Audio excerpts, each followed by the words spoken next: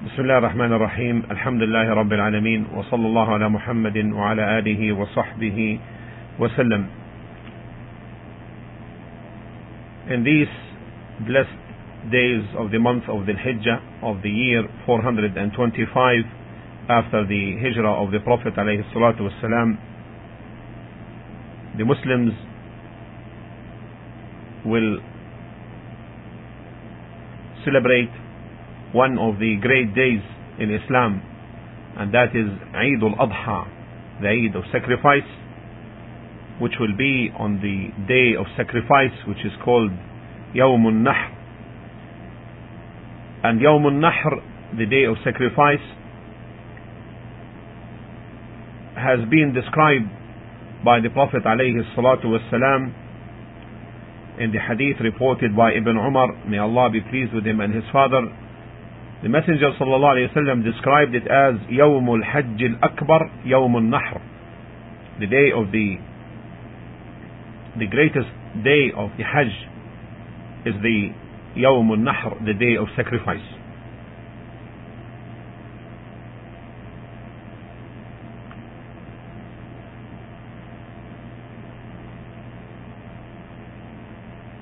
The Eid, the celebration of the Eid.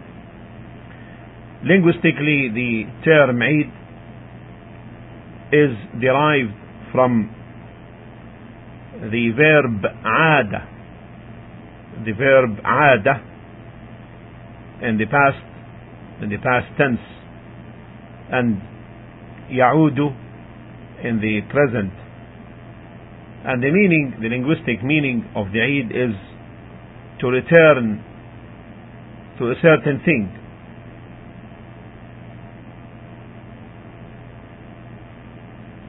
And it's also said that it is derived from the Arabic word aada, which means a habit.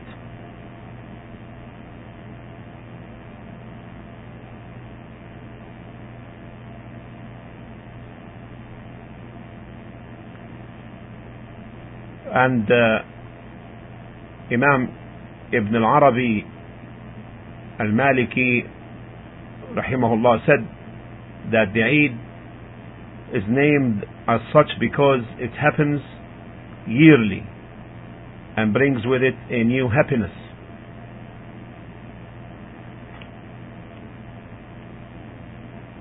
And some of the scholars also related that it is named as such because Allah subhanahu wa ta'ala grants Muslims good bounties and rewards for their righteous deeds which they do on these days.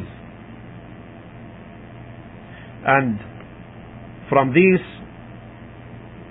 are, number one, the breaking of the fast on the day of the Eid, which is Eid al-Fitr, after the month of Ramadan. And from that is giving the zakah, which is zakat al-Fitr.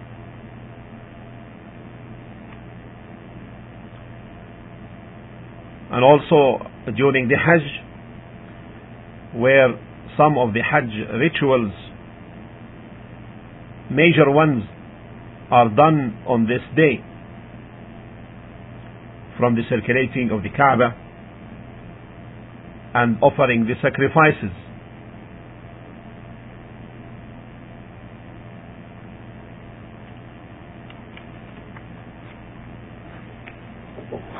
Certainly, the Eids are a mercy from Allah subhanahu wa ta'ala on the believers.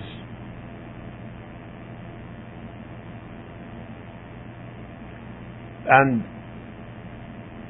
we know from the hadith of Anas, may Allah be pleased with him, that when the Prophet sallallahu alaihi wasallam immigrated to Medina, and the people there used to celebrate 2 days during the Jahiliyyah era, the pre-Islamic days of ignorance, the Prophet sallallahu alaihi wasallam said in the hadith reported by Ahmad and Abu Dawood and Al-Nasa'i and Al-Baghawi and it is authentic. He said, I emigrated to you, and you have 2 days in which you used to celebrate during the days of ignorance. Allah has granted you 2 days better than them. The day of sacrifice, Eid al-Adha, and the Eid al-Fitr, the day of breaking the fast.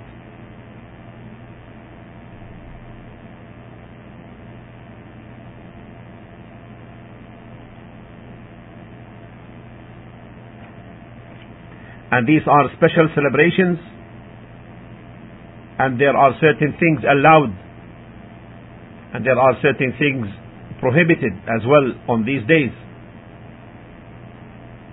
We know from the hadith of Aisha, may Allah be pleased with her, when the Prophet ﷺ, she said, once entered my room, and there were 2 young girls singing poems concerning Bu'ath. In another narration, but they were not singers. In another narration, but they were not singers. They were commemorating the day of Bu'ath. And this is a great war which took place in the days of Jahiliyyah, of pre-ignorance, between 2 of the prominent Arab tribes, Al-Aws and Al-Khazraj. So the Prophet ﷺ lay down and turned his face to the other side. Then Abu Bakr, may Allah be pleased with him, came and spoke to me harshly, saying, musical instruments of shaitan, of Satan, near the Prophet ﷺ. Then Allah's Messenger ﷺ turned his face towards him and said, leave them. When Abu Bakr became inattentive, I signaled to the girls to go out, and they left. In the other hadith, the Prophet ﷺ said, O Abu Bakr, every nation has a feast.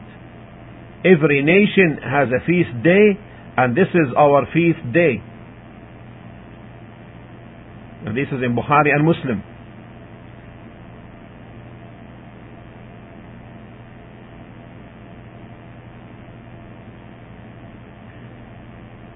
And Imam al-Baghawi said in his book Sharh al-Sunnah concerning this day of Bu'ath, he said this is a famous day of the Arabs in which a great war took place between the 2 tribes, Al-Aws and Al-Khazraj, and the war lasted for 120 years till Islam's advent. Then he said, the songs the 2 girls were singing at the presence of the Prophet ﷺ were a description of the war and the courage displayed by the warriors, and some of the verses serve spreading Islam. Of course, singing obscene songs, on the other hand, encourages disobedience, and revealing abominable words in songs forbidden in forbidden singing. As we know, the Prophet ﷺ forbade that. When he said, sallallahu alayhi wasallam, this is our feast, this shows or indicates that showing happiness on feast days is of a religious ritual, and the Eid days are not like other days.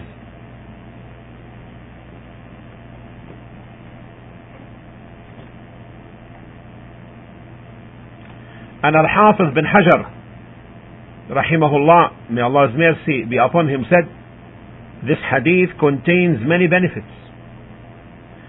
The legality of expanding provisions on children on feast days and providing them with things which may take or which may make them happy, and revealing and relieving rather their bodies from the hardship of worship. Another benefit taken from the hadith, he added, is showing happiness on feast days.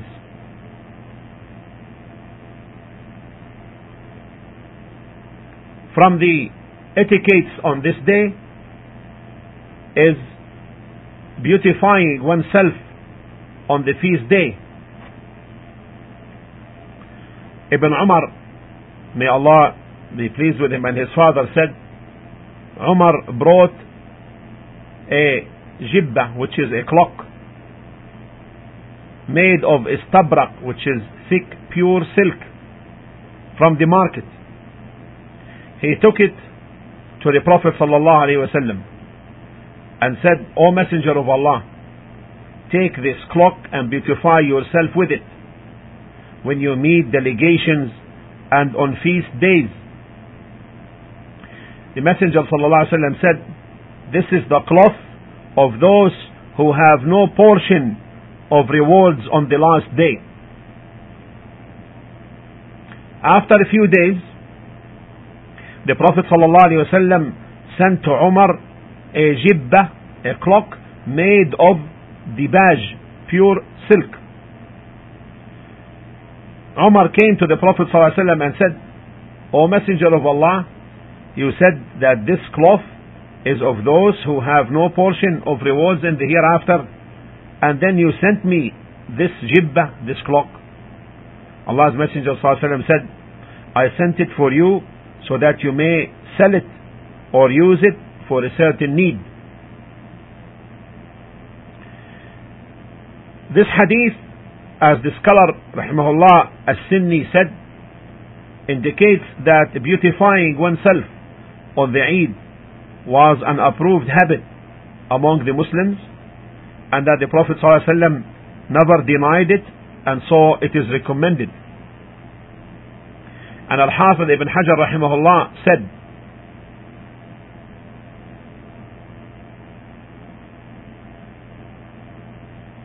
in a hadith it traced to Ibn Umar, may Allah be pleased with him and his father, that the Prophet ﷺ used to wear the best of his clothes on the two Eids.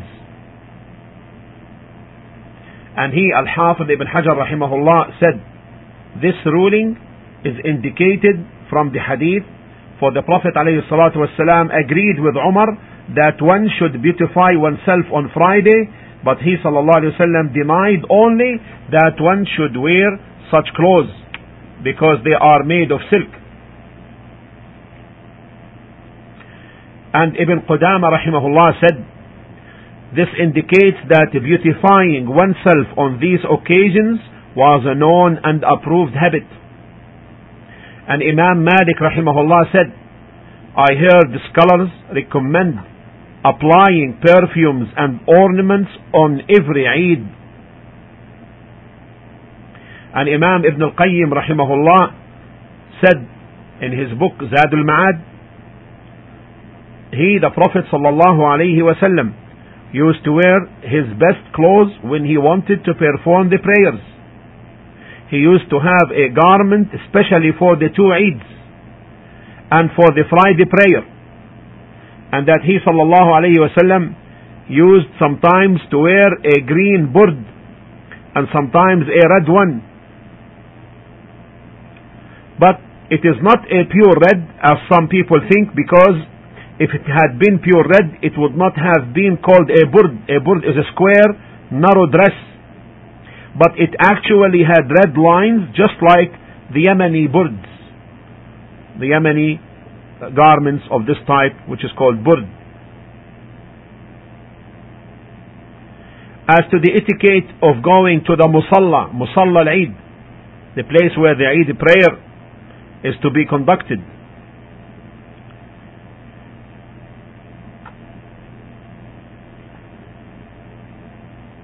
it is reported by Al-Bukhari and others that the Prophet ﷺ used to proceed to the Musalla, to the praying place, on the days of Eid al-Fitr and Eid al-Adha, and the first thing to begin with was as-Salah, the prayer.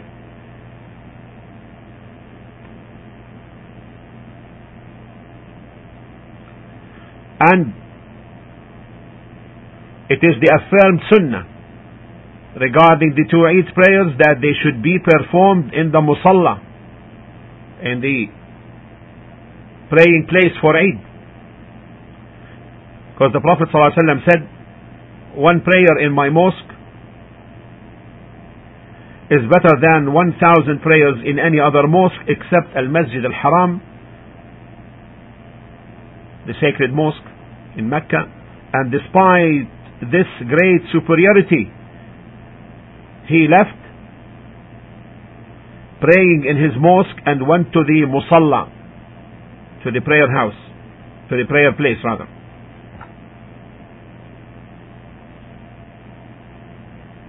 And Imam Ibn Qudama al-Maqdisi rahimahullah said, it is of the sunnah that the Eid prayer should be performed in the musalla, which is the praying place in the open.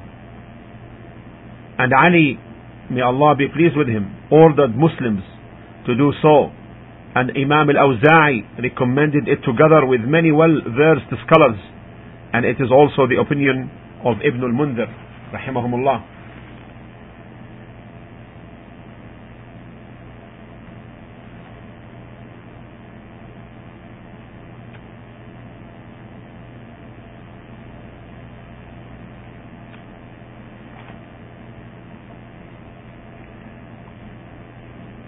And to the way the Muslim goes to the musalla.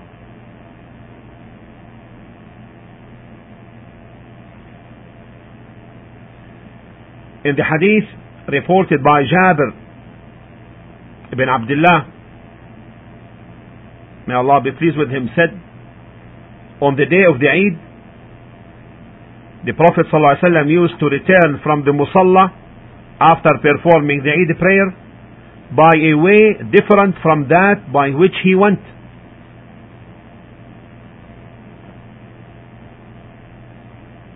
Imam Ibn Qayyim al-Jawziyya rahimahullah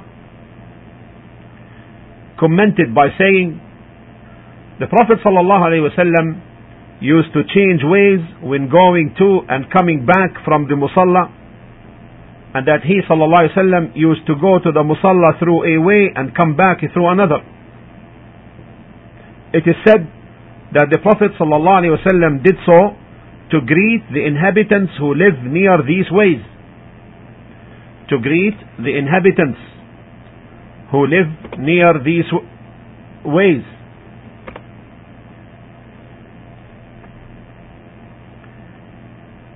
Or that those who live near these ways could benefit from his blessings on that whoever has a need could satisfy his need by the help of Allah's Messenger, or so that the Islamic rituals and rites could be revealed to all people, whether Muslim or non-Muslim.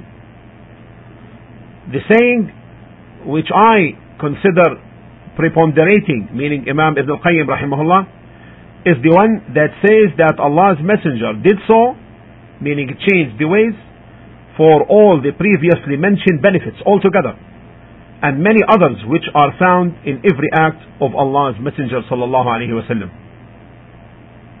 And Imam al-Nawawi rahimahullah, may Allah's mercy be upon him, said after mentioning these opinions, he said, even if the rationale of any of the Prophet's acts is unknown, one is certainly recommended to act likewise, meaning to follow the Prophet sallallahu alaihi wasallam actions, and Allah knows best.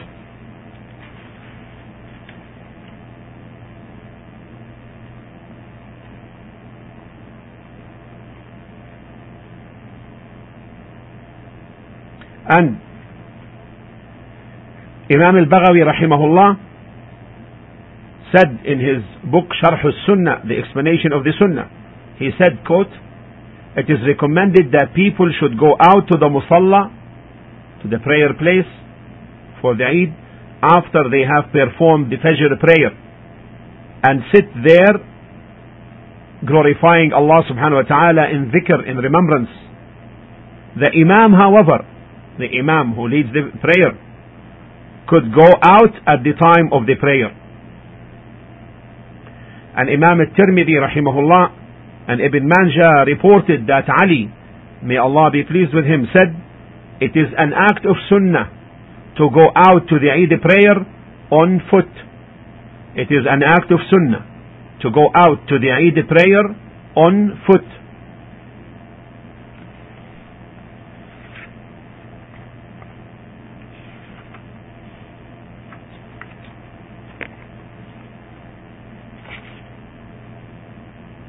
The glorification of Allah subhanahu wa ta'ala during the Eid days, saying takbir, Allahu Akbar, Allah is the most great.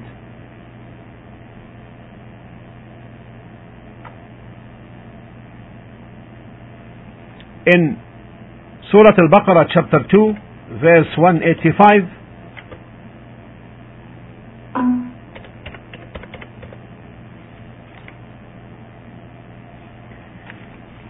يقول الله عز وجل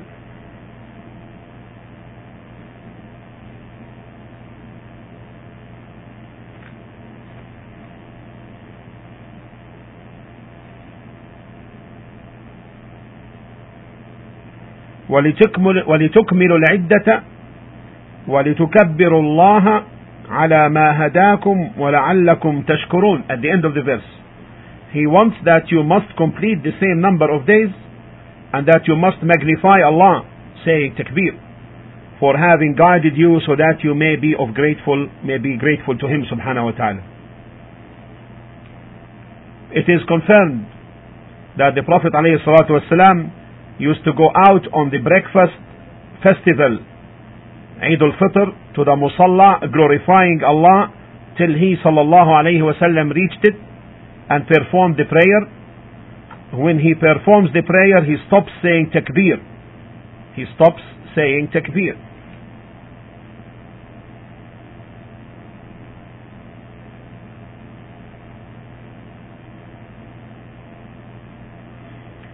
Shaykh al-Albani rahimahullah commented, this hadith contains an evidence on the legality of what Muslims do when going out of the musalla of glorifying and magnifying Allah subhanahu wa ta'ala, meaning saying takbir, is in an audible voice, in a loud voice. Unfortunately, he said, many Muslims nowadays started to abandon this sunnah till it is nearly gone among them.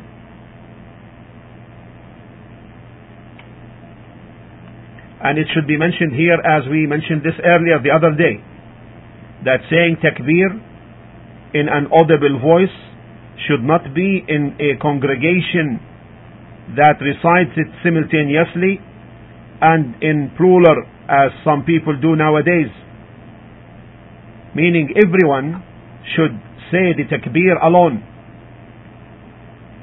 And this applies on every kind of dhikr, every kind of remembrance, which is recited in an audible voice or silently. And no remembrance should be recited together. So beware of that.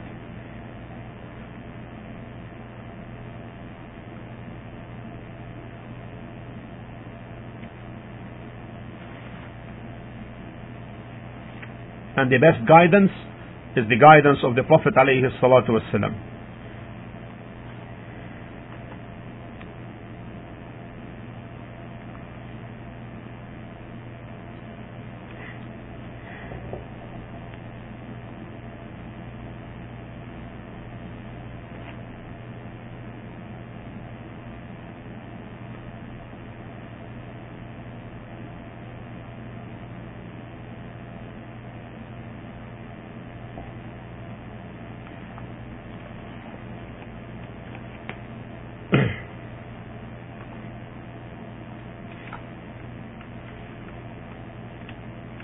As to the takbir with respect to Eid al-Adha,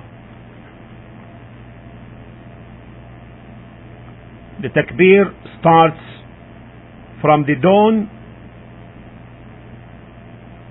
of Arafah day till the end of the last day of the days of Tashriq, which is the 3 days after the first day of Eid al-Adha, meaning the 13th of this month.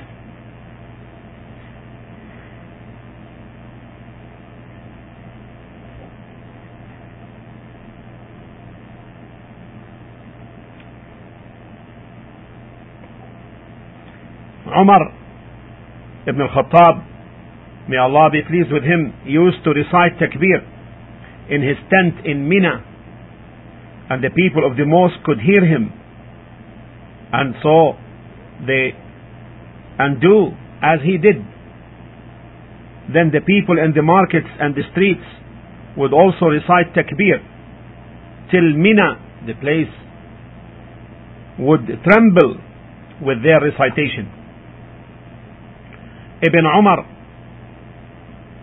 may Allah be pleased with him and his father, used to declare takbir in Mina in those days, meaning the days of Tashriq, which we are living now, after performing the prayers on his bed, at home, in his council place, and while walking.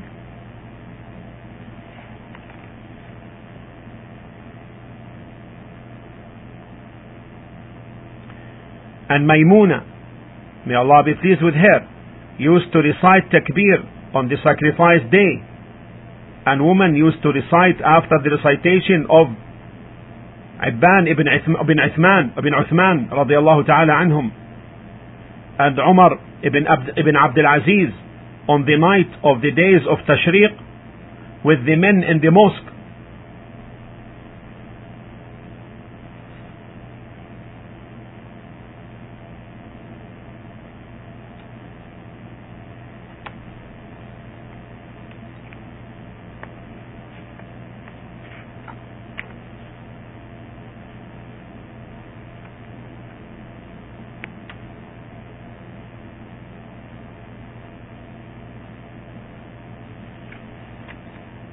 Of course, they can say it and they make the takbir,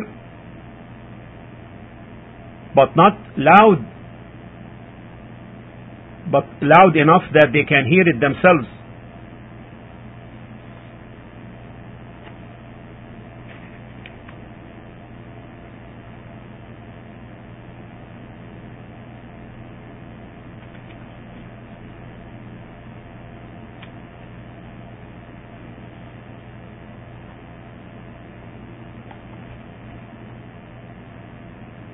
Ibn Umar used to recite takbir in an audible voice when going out to the prayer on the Fitr Eid and on Al-Adha Eid till he reaches the Musalla, the prayer place, then continue reciting takbir till the coming of the Imam, the one who leads the prayer.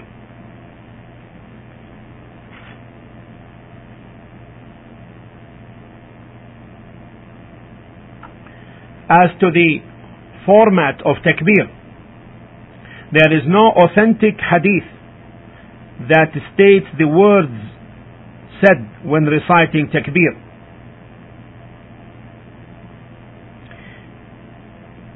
However, there are certain statements which were made by the Sahaba, by the companions, may Allah be pleased with them, like that of Ibn Mas'ud, who used to say, Allahu Akbar, Allahu Akbar, La ilaha illallah, Allahu Akbar, Allahu Akbar, Walillahi alhamd. I will repeat. Allahu Akbar, Allahu Akbar, La ilaha illallah, Allahu Akbar, Allahu Akbar, Walillahi alhamd. Allah is the greatest, Allah is the greatest, there is no true God worthy of worship except Allah, Allah is the greatest, Allah is the greatest, all praise is due to Allah. Also Ibn Abbas, may Allah be pleased with him and his father, used to say, Allahu Akbar, Allahu Akbar, Allahu Akbar, meaning 3 times. Walillahi alhamd, all praise is due to Allah. Allahu Akbar, Allahu Akbar, Allahu Akbar, 3 times. على ما هدانا. I will translate the meaning. Allah is the greatest 3 times. All praise is due to Allah. Allah is the greatest. Allah is the greatest and the most glorified. Allah is the greatest for His guidance for us.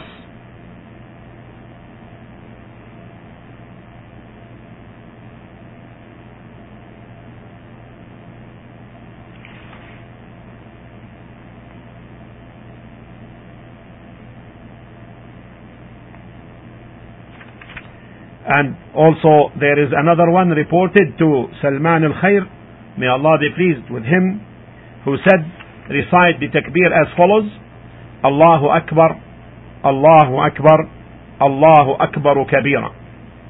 Allah is the greatest, Allah is the greatest, Allah is the greatest, indeed the all great. Most people unfortunately have abandoned these ways of reciting takbir and turned to other ways with additions made that are based on no evidences. In fact, Al-Hafidh Ibn Hajar, may Allah be pleased with him, may Allah's mercy be upon him, said in his book Fath al-Bari, quote, many additions in the recitations of takbir were heresies which are based on no authentic evidences. The etiquettes of eating on the 2 Eids. The etiquettes of eating on the 2 Eids.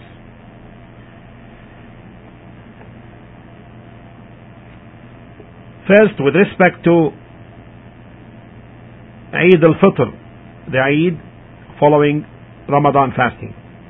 Anas, may Allah be pleased with him, said, Allah's Messenger never proceeded for the Eid prayer on the day of Eid al-Fitr, the breakfast Eid, unless he had eaten some dates. Unless he had eaten some dates.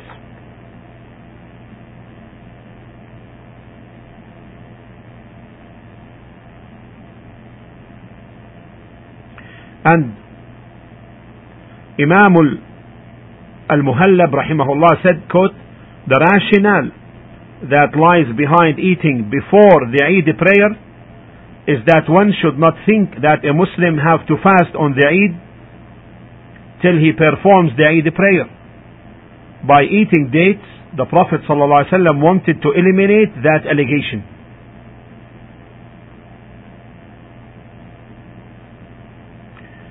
And in the hadith of Buraidah, may Allah be pleased with him, he said that the Prophet ﷺ used not to proceed on the Fitr day, on the Eid of Fitr, meaning the breakfast day, to the prayer unless he had eaten some dates. And on the sacrifice day, Eid al-Adha, this coming one, he used not to eat until he had come back, until he had came back and ate of his sacrifice.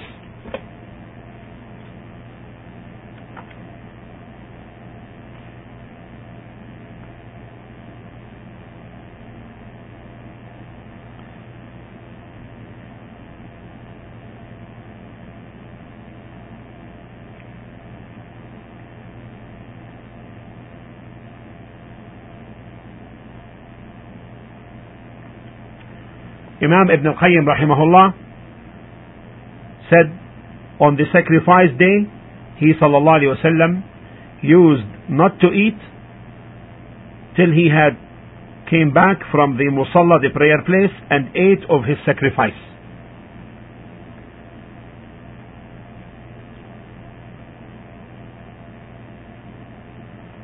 And Imam al-Shawkani commented on this by saying, the rationale that stands behind delaying eating on the sacrifice day is that offering the sacrifice is one of this day's religious rituals, and eating from it is also a religious ritual, so it is recommended for a Muslim to eat from his sacrifice. And that this is the view as well of Imam Ibn Qudama.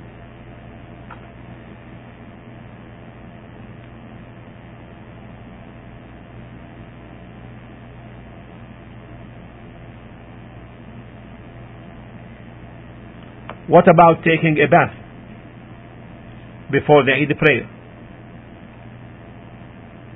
It is reported that Abdullah ibn Umar may Allah be pleased with him and his father, used to bath on the Fitr day, on the Eid al-Fitr day, before going out to the Musalla, to the prayer place. And that Sa'id ibn al-Musayyib rahimahullah said, there are 3 sunnah acts one should do on the Fitr day: going to the Eid prayer on foot, eating dates before going out to the Musalla, and bathing before the prayer. He was referring to Eid al-Fitr, of course. And what he meant by the sunnah here, that this was the companions' way, the sunnah of the companions. It is of their way and guidance, because nothing authentic was proved regarding these points from the Prophet sallallahu alaihi wasallam.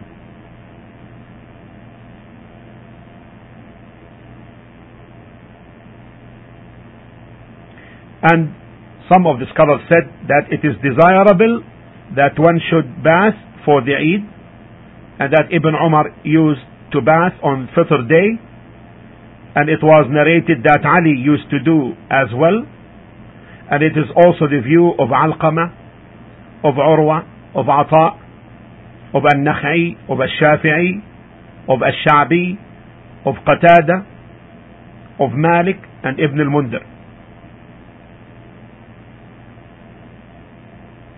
What is narrated from the Prophet sallallahu alaihi wasallam regarding this point, taking a bath on the Eid day, is considered a weak narration.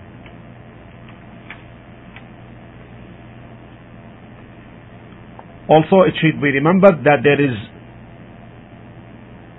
whether there is or is there any prayer before or after the Eid.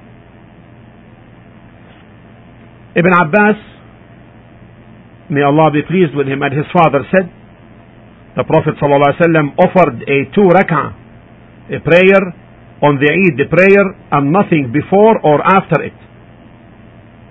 Nothing before or after it. Imam Ibn al-Qayyim rahimahullah said, he sallallahu alayhi wasallam and his companions prayed in the Musalla, in the prayer place, prayed Eid prayer, nothing before or after it. And Ibn Hajar rahimahullah said, quote, it's clear that the Eid prayer has no voluntary prayer before or after it, and this contradicts those who considered it as the Friday prayer. Meaning the Friday prayer, as we know, has a Sunnah prayer after it.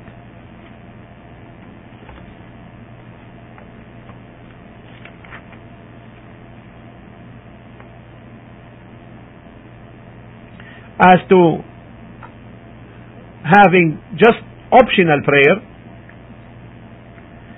if someone enters the praying place for the Eid after sunrise, just absolute optional prayer, that nothing related to the Eid, it is reported that from the companions there are some who did that.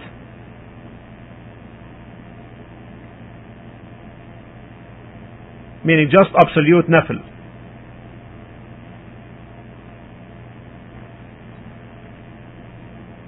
But there is no sunnah either before or after.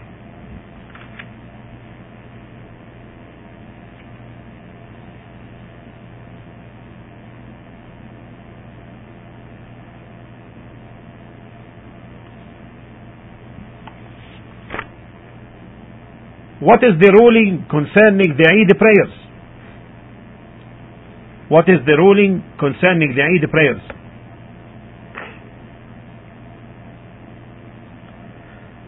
The correct opinion concerning this is that which Shaykh al-Islam rahimahullah related. He said, we say that the Eid prayer is an enjoined duty on every individual Muslim, as Imam Abu Hanifa and others said, And this is also a Shafi'i and one of Ahmad's views. End of quote.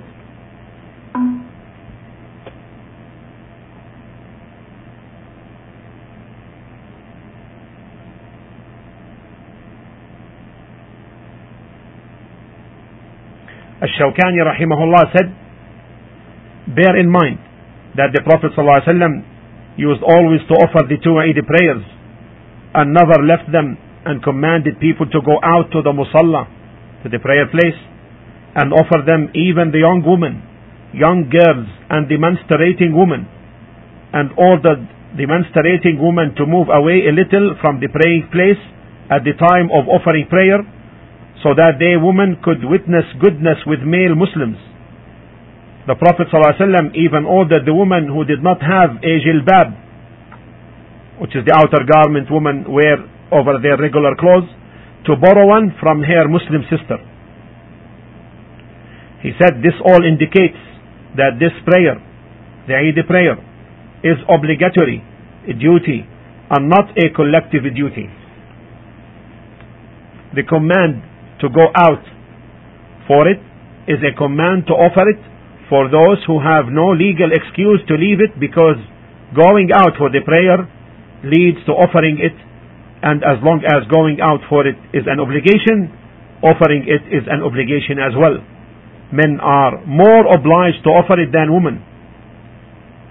Then he rahimahullah said, one of the proofs that indicates its obligation is that if it happens to be on Friday, offering Friday prayer, which is obligatory, becomes then optional. And what is also proved is that the Prophet ﷺ offered the Eid prayer from the time it was enjoined on Muslims till he died, and he ﷺ ordered people to go out and offer it.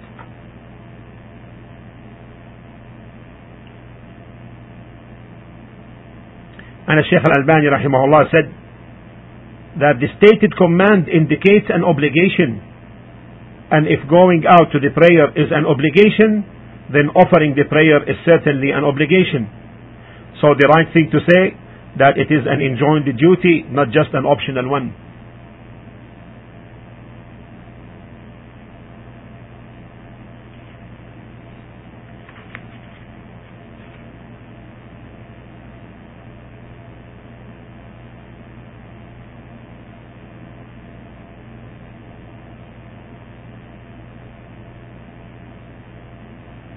The time of the Eid prayer.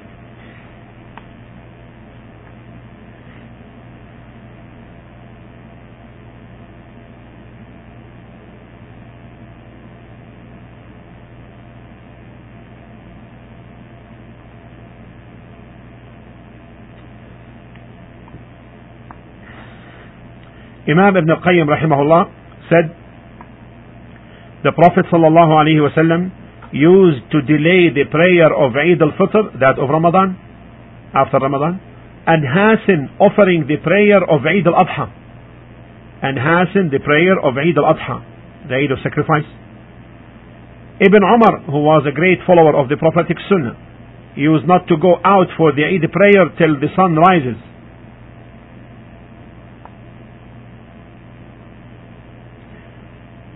And the time of the 2 Eid prayers begins after the sun rises to a height equal with that when a spear is thrown in the sky till it declines.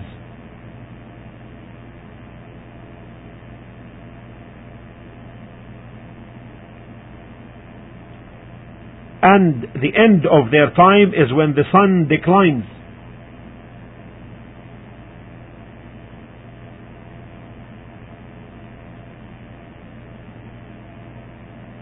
And that it is better to perform the Al-Adha prayer at the beginning of the appointed time, so that people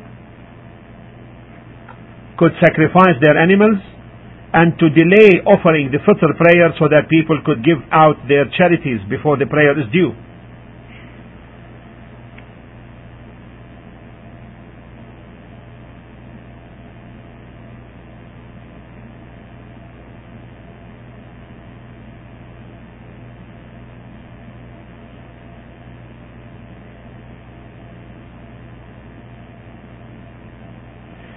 Now, there is no adhan nor iqama before the Eid prayer. There is no adhan nor iqama before the Eid prayer. In the hadith reported by Muslim and others, Jabir ibn Sumra, may Allah be pleased with him, said, I offered with the Messenger sallallahu alaihi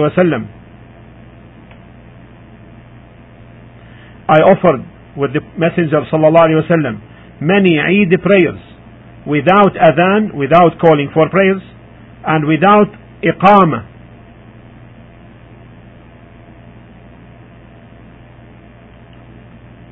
Without call for the establishment of the prayer. Ibn Abbas, may Allah be pleased with him and his father, and Jabir, may Allah be pleased with him and his father, both of them said, there was no adhan on the Eid Fitr nor Eid al-Adha, meaning before the two Eid prayers. And Imam Ibn Qayyim rahimahullah said, the Prophet sallallahu alaihi wasallam used to offer the Eid prayer directly when he reaches the musalla, the praying place, without adhan nor the iqama, nor saying as-salatu jami'ah, nor saying prayer is to be offered in congregation. So it is the sunnah not to do so.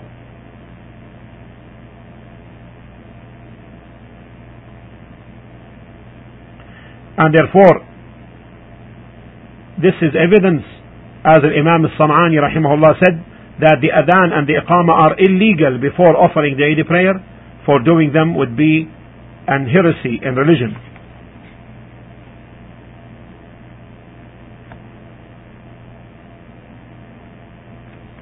How to perform the Eid prayer? First of all, the number of rak'ahs. The Eid prayer consists of 2 rak'ah.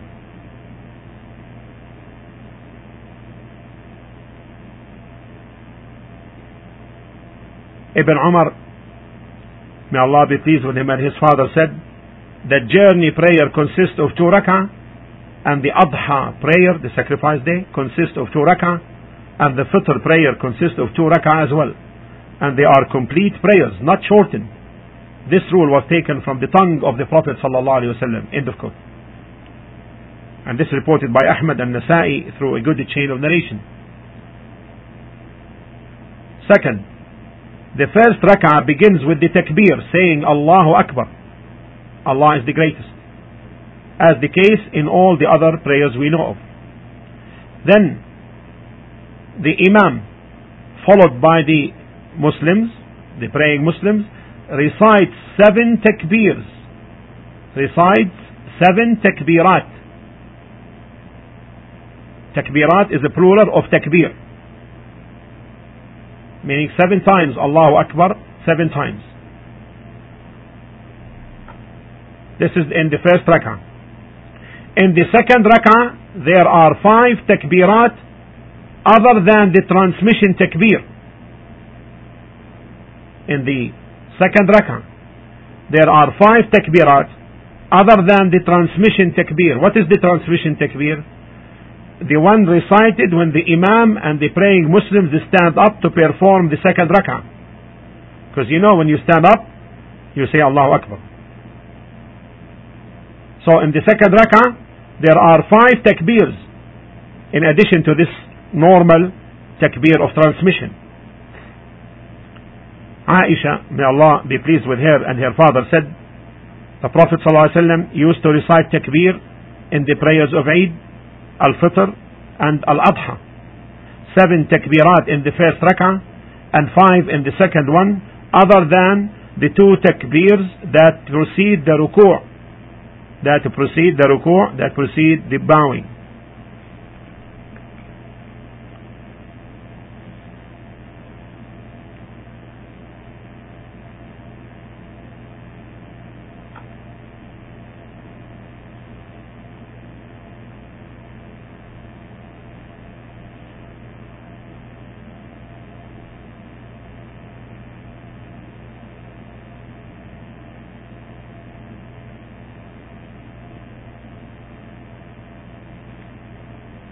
Now, it is not affirmed. It is not affirmed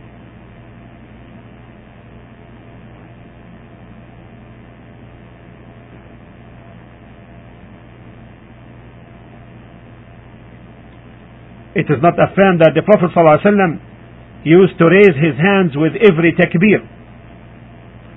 It is not affirmed that the Prophet ﷺ used to raise his hands with every takbir. As to the saying of Imam Ibn al-Qayyim rahimahullah, he said, though Ibn Umar, may Allah be pleased with him and his father, was a great follower of the prophetic sunnah, he used to raise his hands when reciting the takbirat. Shaykh al-Albani rahimahullah said,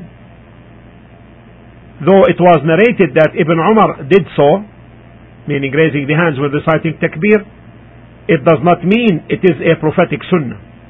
Not to mention that the narration about Umar and his son is not authentic. As for Umar's narration, Al-Bayhaqi narrated it through a weak chain of narrators. And as for his son's narration, till now I could not find a chain of narrations for it. End of quote. And he, Shaykh al-Albani rahimahullah, also said,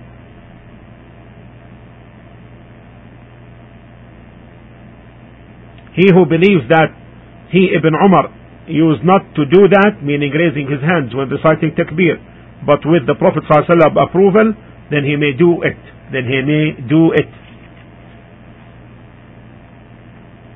Fourth,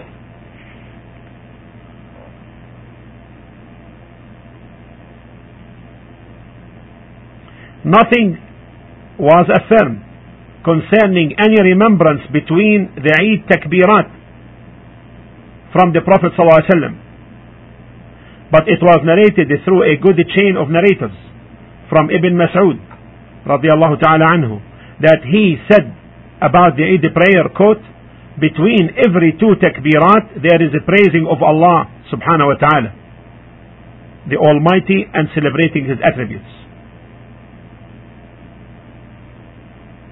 I would repeat, nothing was affirmed concerning any remembrance between the takbirat, but it was reported through a good chain of narrators from Ibn Mas'ud, may Allah be pleased with him, that he said about the Eid prayer, quote, between every two takbirat there is praising of Allah the Almighty and celebrating His attributes.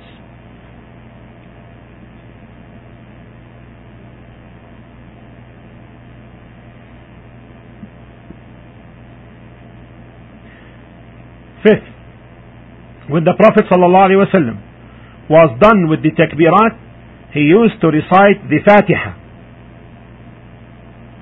Then he recites Surah Qaf, chapter 50, in the first rak'ah, and Surah Al-Qamar in the second one.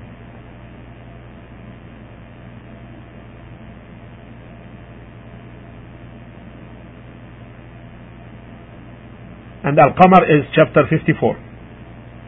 Sometimes he sallallahu alayhi wasallam used to recite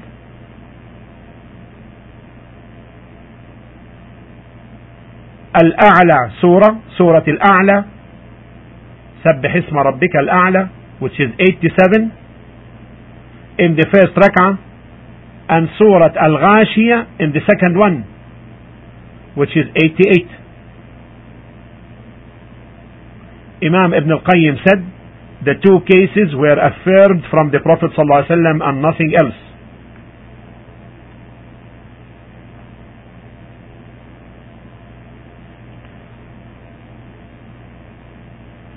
Finally, the rest of the acts of the Eid prayer are as those of any other prayer, nothing is different.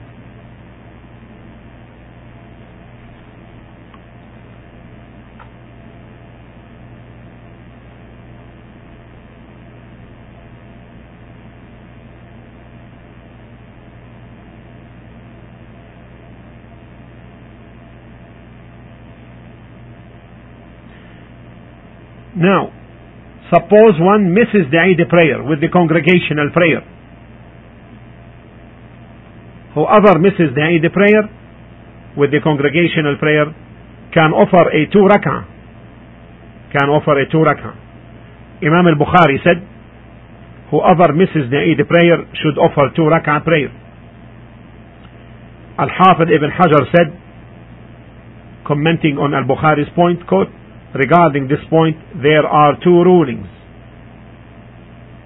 A. Offering the Eid prayer is obligatory if missed with the congregational, whether missing it was willingly or unwillingly. Second, it is a 2 rak'ah prayer. Ata said whoever missed the Eid prayer could offer a 2 rak'ah prayer. End of quote of Al-Hafidh bin Hajar.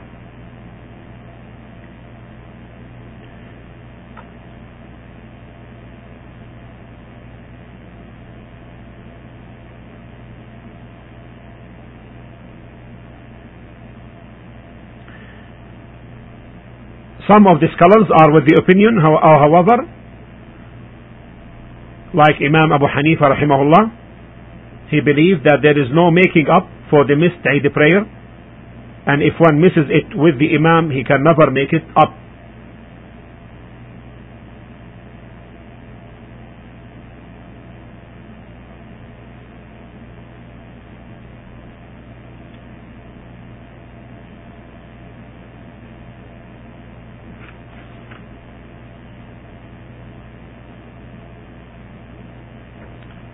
And Imam Malik rahimahullah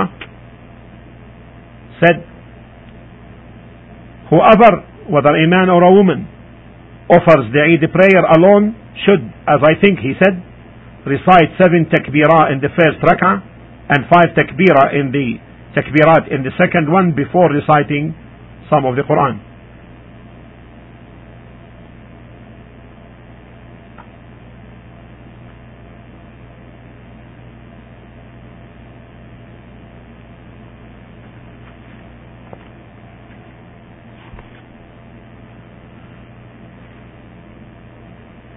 So therefore, if it is missed, there is an opinion to make it up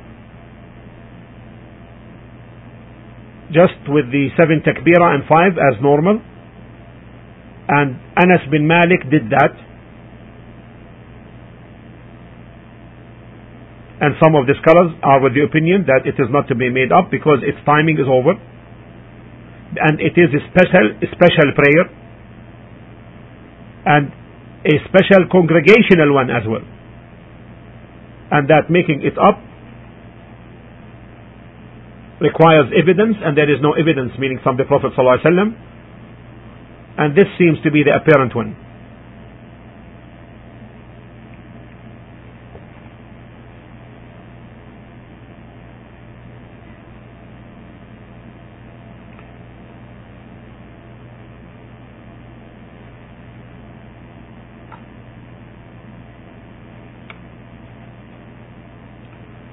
This is concerning the Salah. What about the sermon of the Salah?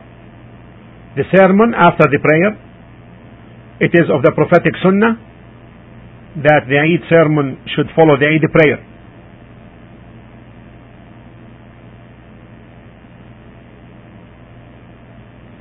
And Ibn Abbas, may Allah be pleased with him, and his father said, I offered the Eid prayer with Allah's Messenger sallallahu alaihi wasallam, and with Abu Bakr, with Umar and Uthman, and all of them offered the Eid prayer before delivering the khutbah, before delivering the sermon.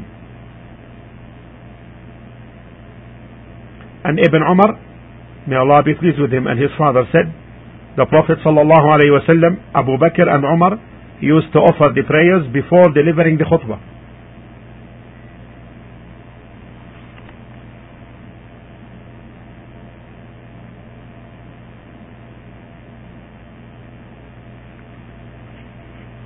Now,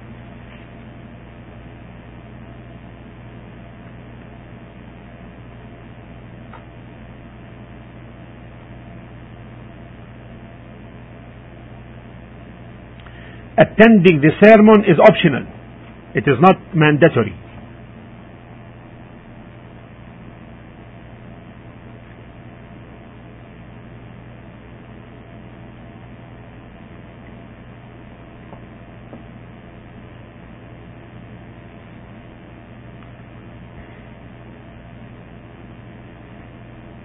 Abu Sa'id al-Khudri, may Allah be pleased with him, said, that the Prophet ﷺ used to proceed to the Musalla, to the prayer place on the days of Eid, Eid al-Fitr and Eid al-Adha. The first thing to begin with was the Eid prayer, and after that he would stand in front of the people, and the people would keep sitting in their rows.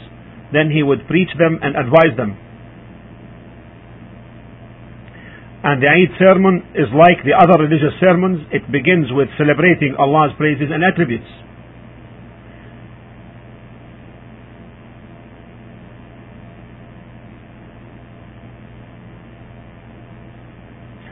Imam Ibn al-Qayyim rahimahullah said, the Prophet ﷺ used to commence all his sermons with celebrating Allah's praises, and there is no authentic hadith that affirms that he ﷺ used to commence his Eid sermon with reciting takbir, saying Allahu Akbar. However, Ibn Majah narrated in his Sunan from Sa'd al-Qarth, the Prophet's scholar of prayer, that the Prophet ﷺ used to recite takbir a lot during the khutbah and during the two Eid sermons, but it does not suggest that he ﷺ used to commence them with takbir.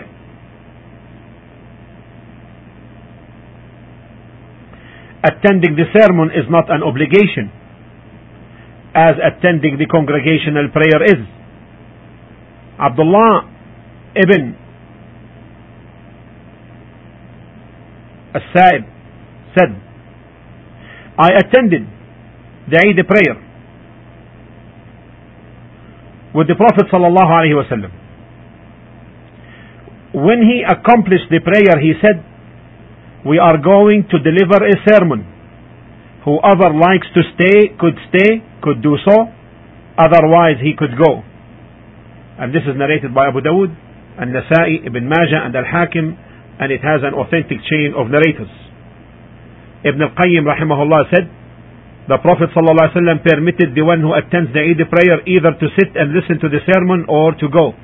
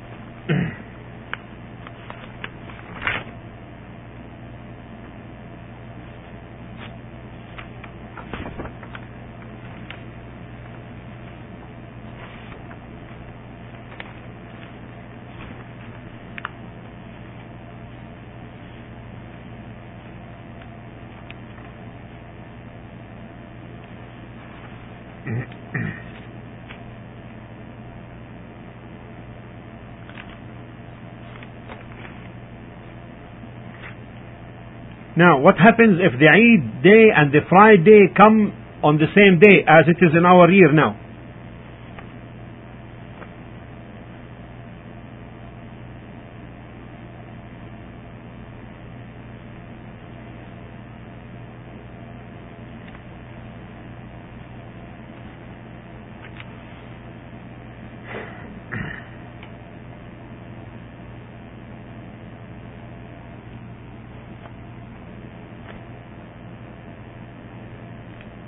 It is reported from Iyas ibn Abu Ramla al-Shami that he said, I heard Muawiyah ibn Abu Sufyan, may Allah be pleased with him, asking Zayd ibn al-Arqam, did you witness with the Prophet ﷺ two Eids that were on the same day? He said yes. Muawiyah said, what did he ﷺ do? Zayd said, he offered the Eid prayer and did not oblige anyone to offer the Friday prayer. He ﷺ said, whoever wishes to offer the Friday prayer can do so.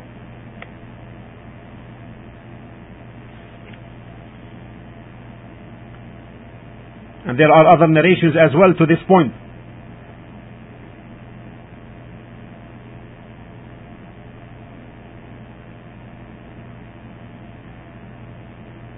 And one of them, reported by Abdul Razzaq in his Musannaf, and Ibn Abu Shayba also in his Musannaf, through an authentic chain of narrators traced back to Ali radiallahu ta'ala anhu, that when the two Eids, the Friday and one of the two Eids, happened to be on the same day, the Prophet ﷺ said, whoever wishes to offer the Friday prayer could do so, and whoever wishes to stay at home could do so. And Al-Bukhari narrated in his Sahih a similar narration from Uthman ibn Affan with them.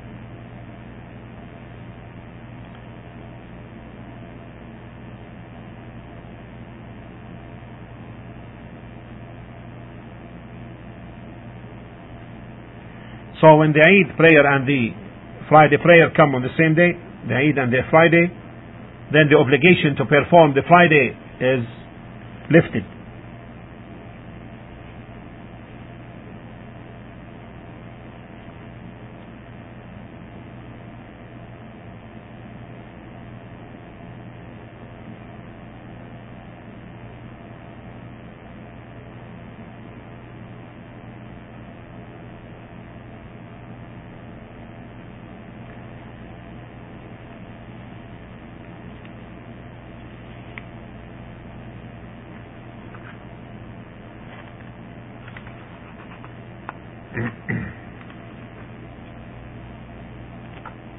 And the Imam, however, should conduct the Friday prayer in order for those who wish to attend can attend.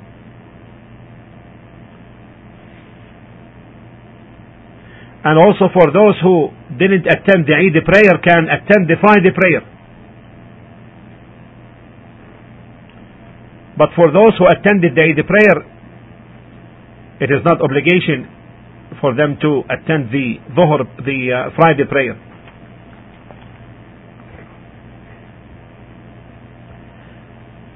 As to what should be done instead of the Friday prayer for those who offered the Eid prayer, some of the opinions is that they should only offer the Dhuhr prayer. And there is another opinion that even the Dhuhr prayer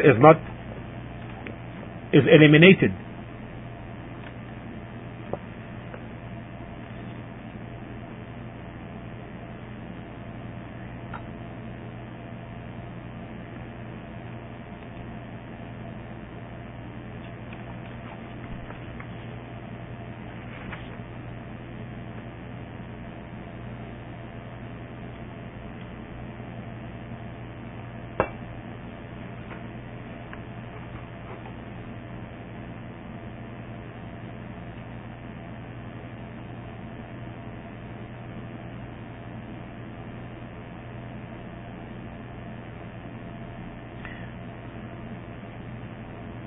And those who consider that the Dhuhr prayer is not mandatory, they go with the opinion that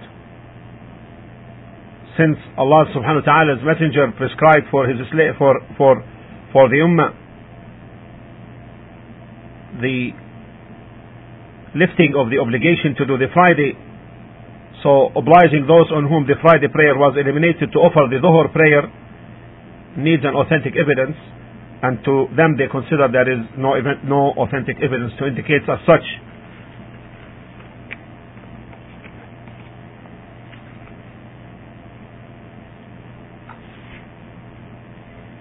And the other opinion that you heard is that instead, when the Dhuhr prayer comes, and those who don't do the Friday, they conduct the Dhuhr prayer as usual.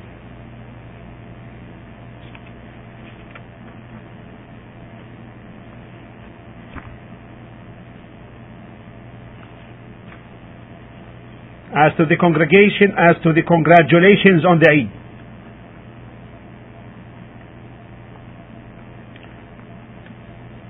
Shaykh al-Islam Ibn Taymiyyah rahimahullah was asked about the congratulations on the Eid, and he answered.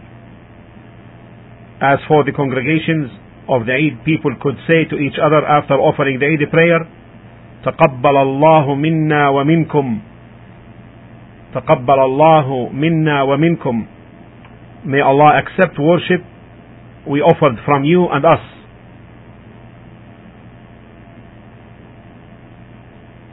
Or أعاده الله عليك, may Allah make you witness it again, and other similar phrases. And that these statements were said by a group of the companions, and also some of the Imams like Imam Ahmad, such as Ahmad and others, permitted saying them. But Ahmad rahimahullah said, I don't address people with them, but if anyone addresses me with them, I return the greetings, for returning greetings is an obligatory duty, but to begin people with them is an optional sunnah. Besides, congratulating others is not of the forbidden acts, so whoever does it is acting in accordance with the sunnah, and whoever leaves it is also acting in accordance with the sunnah, and Allah knows best.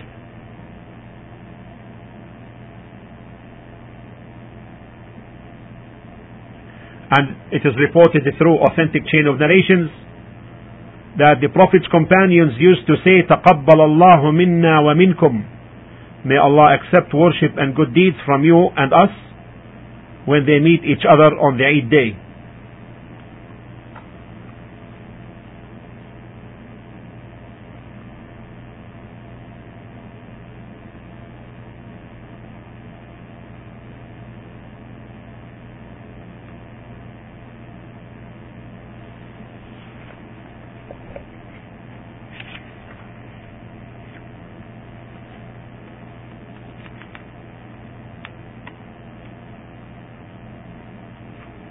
So,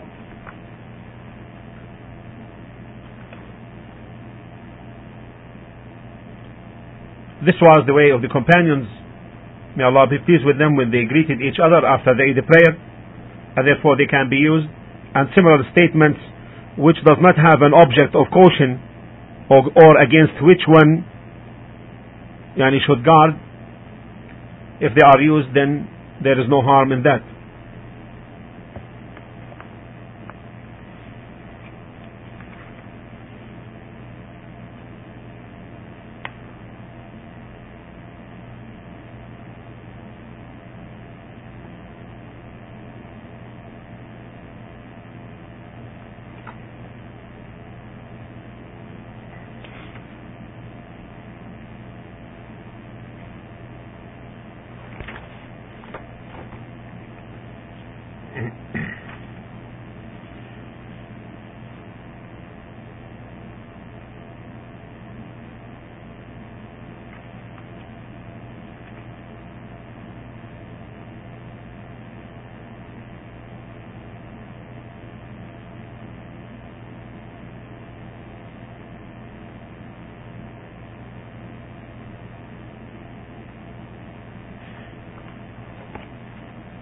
As to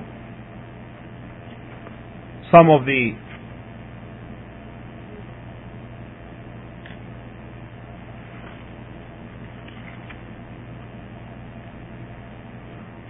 sacrifice, we have spoke about it separately, the rulings on the sacrifice on the Eid.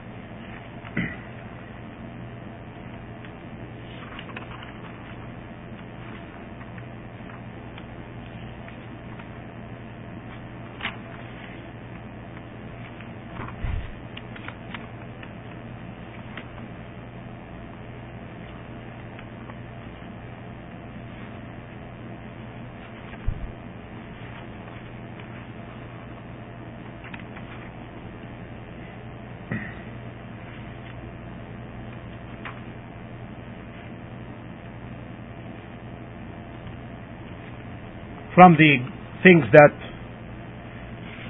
people are reminded about during these days is visiting the parents and the relatives.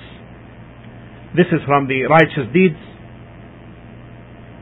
Visiting them on the day of the Eid, asking about their conditions, and just increases their happiness, and especially with respect to the parents if they are not in the same house. Also, a person can visit the relatives and the friends, but one should not start with the friends first. Give precedence to the parents and the relatives, then the friends. And one should not forget the orphans and the widowed.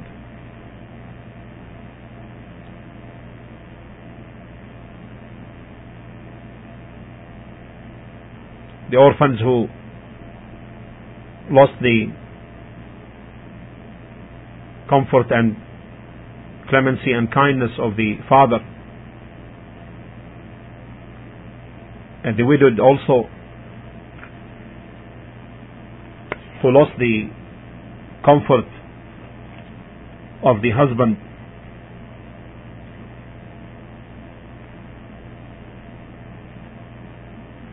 And also, this is a time to remove and clear one's heart from any enmity towards a Muslim.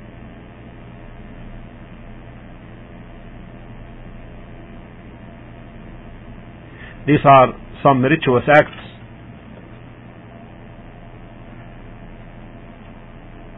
that we remind ourselves about. At the same time, also, we caution and warn from innovations done on this Eid or on the Eid, and some of which are widespread in the Muslim world.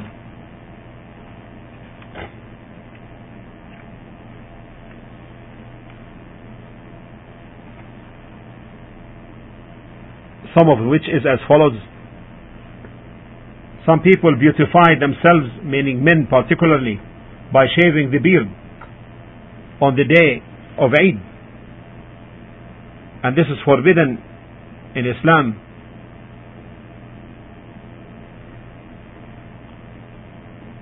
The second is shaking hands with women who are unlawful to touch. And this is widespread sin, from which Allah subhanahu wa ta'ala saved none save a few on whom Allah wished to have mercy.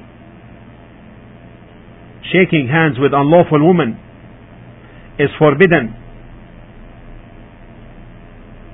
because the Prophet sallallahu alaihi wasallam said, it is better for a man that his head be pierced with an iron fork than to touch a woman who is forbidden for him to touch.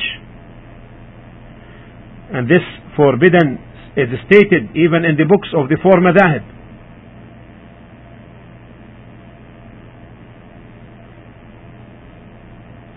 Thirdly, imitating the disbelievers by wearing special clothes, listening to music, and committing other abominable acts.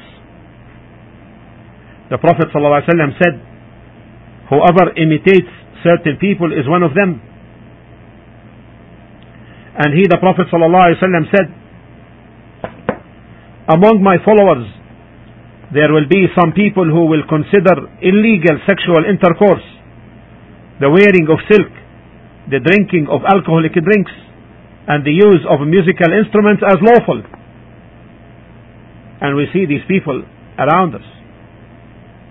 And from them there will be some, he, the Prophet ﷺ, added, and from them there will be some who will stay near the side of a mountain, and in the evening their shepherd will come to them with their sheep and ask them for something. But they will say to him, come to us tomorrow. Allah will destroy them during the night, and will let the mountain fall on them, and will transform the rest of them into monkeys and pigs, and they will remain so till the day of resurrection. This is narrated by Bukhari through a disconnected chain of narrators, but Abu Dawood connected it in his Sunan.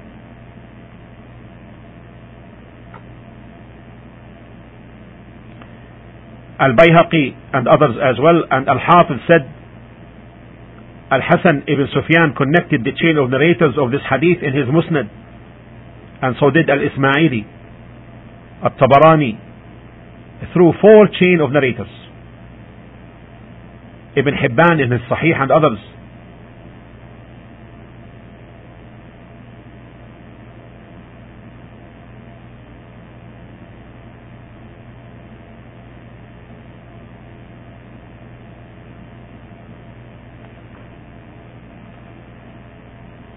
And Shaykh Ali Hassan, may Allah preserve him, discussed the chain of narrators of this hadith and mentioned all the ways of its narration in one paper, and it's printed.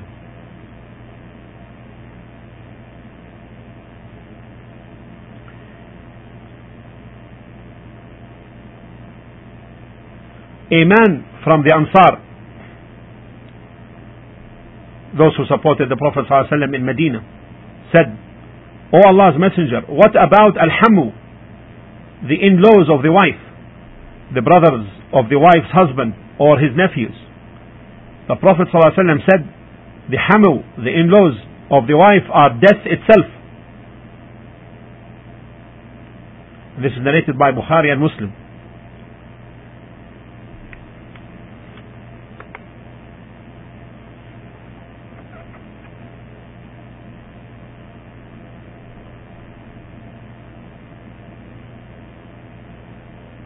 You see, because these are close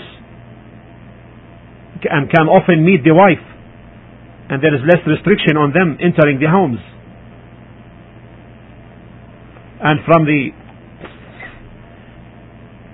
wrong things done is that women displaying their charms and going frequently to the markets and other places like them. This is all forbidden in Allah's law. Allah subhanahu wa ta'ala says in 33 Surah Al-Ahzab, وَقَرْنَ فِي بُيُوتِكُنَّ وَلَا تَبَرَّجْنَ تَبَرُّجَ الْجَاهِلِيَّةِ الْأُولَى, and stay in your houses and don't display yourselves like that of the times of ignorance, and perform salah and give zakah. And the Prophet sallallahu alaihi wasallam said, 2 kinds of hell dwellers I have not seen yet: women who are dressed but still naked, ma'ilat,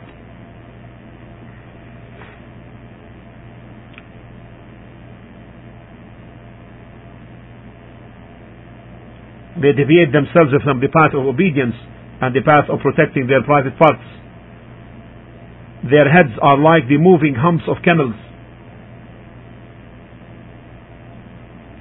Al-Qadi Iyad explained that the camels meant in the hadith have 2 humps, and the meaning, Allah knows best, is that they enlarge their heads by using certain veils and raise their hair in a round shape, and they don't lower their sights when seeing men. The Prophet ﷺ continued, "They will not enter paradise nor smell its scent, though its scent is smelt from such and such distances." The 6th matter is visiting graves only on Eid days.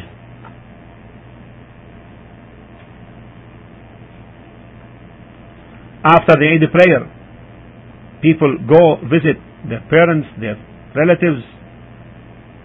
This is an innovation not done by the companions of the Prophet ﷺ. And the Prophet ﷺ said, "Man amila amalan laysa alayhi amruna fahuwa rad." Anyone who does an action which is not in accordance with our way, with our command, will have it rejected.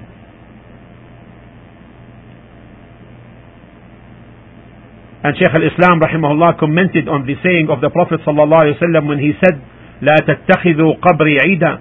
Don't make of my grave Eid, a celebration or a festival.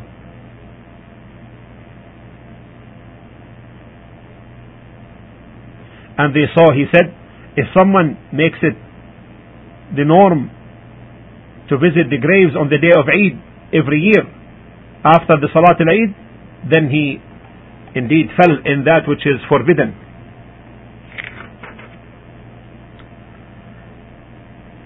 Whereby he made this as a Eid, something to return to regularly.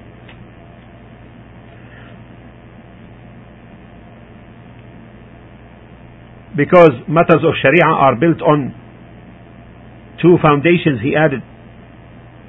Sincerity, meaning having worship only to Allah alone, and that Allah is to be worshipped in that which He legalized. We don't worship Him in innovation, He said. قال الله تعالى in Surah Al-Kahf in 18:110, and Shaykh al-Islam cited this verse, فمن كان يرجو لقاء ربه فليعمل عملا صالحا ولا يشرك بعبادة ربه أحدا.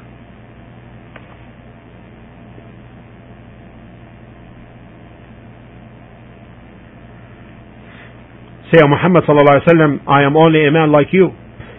It has been inspired to me that your ilah God is one ilah. So whoever hopes for the meeting with his Lord, let him work righteousness and associate none as a partner in the worship with his Lord. So visiting graves only on 8 days, giving people sweets there, or sitting on graves and mixing men and women, the detested display of body beauty, weeping the dead, and other detested acts.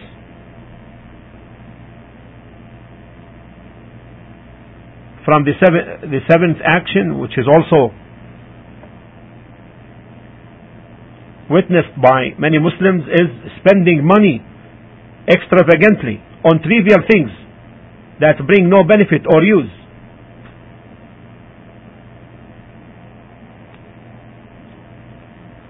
And Allah subhanahu wa ta'ala stated in Surah Al-An'am in 6:141,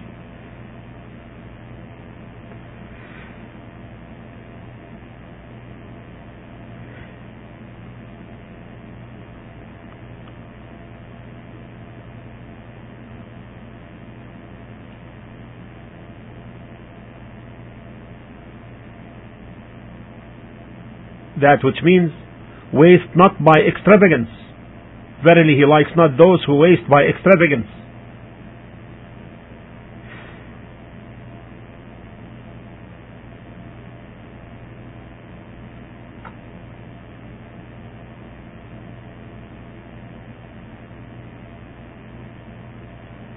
The Prophet ﷺ said,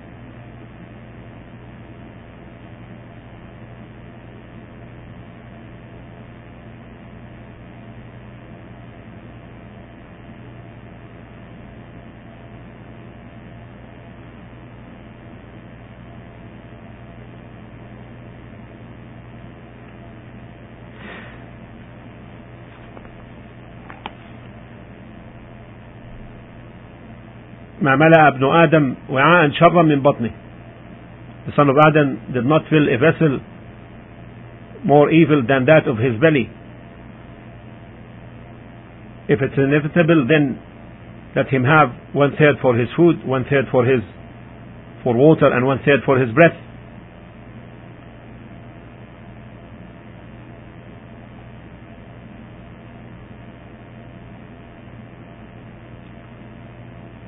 So also even on these days, it indicates that we eat with moderation and we don't waste by extravagance.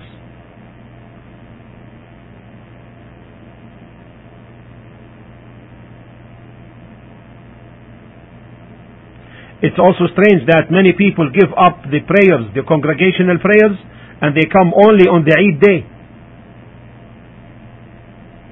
once in a year.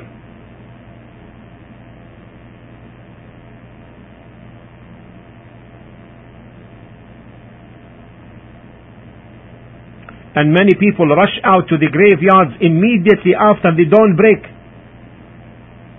Some of them even take palm branches and other tree branches and put them near the graves of their relatives.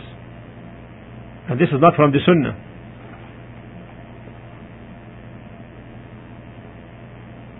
Also, we see some harsh hearts not sympathizing with the poor and the needy. The well-to-do display their happiness and joy and eat of the well-prepared food before the eyes of the poor and the children, without any feeling for them or trying to help them. And the Prophet ﷺ said, none of you will have a true faith till he likes for his Muslim brother what he likes for himself. And this is Bukhari and Muslim, in Bukhari and Muslim.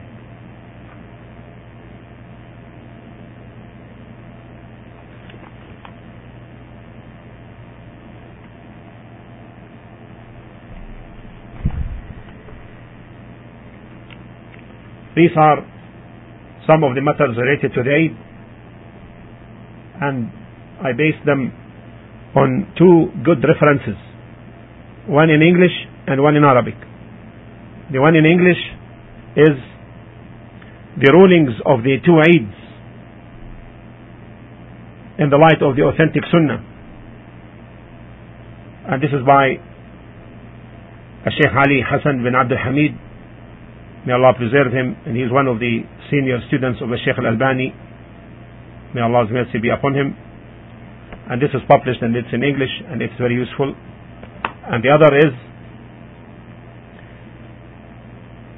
مجالس عشر ذي الحجة وأيام التشريق, and this is by Sheikh Abdullah bin Salih Al-Fawzan, may Allah preserve him.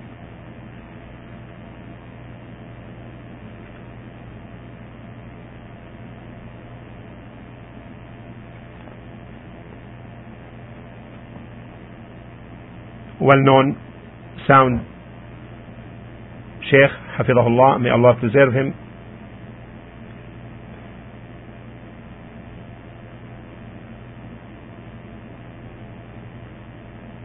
I ask Allah subhanahu wa ta'ala to make it a benefit for myself and for all of you. Walhamdulillah Rabbil Alameen. Sallallahu ala Muhammadin wa ala alihi wa sahbihi wa sallam.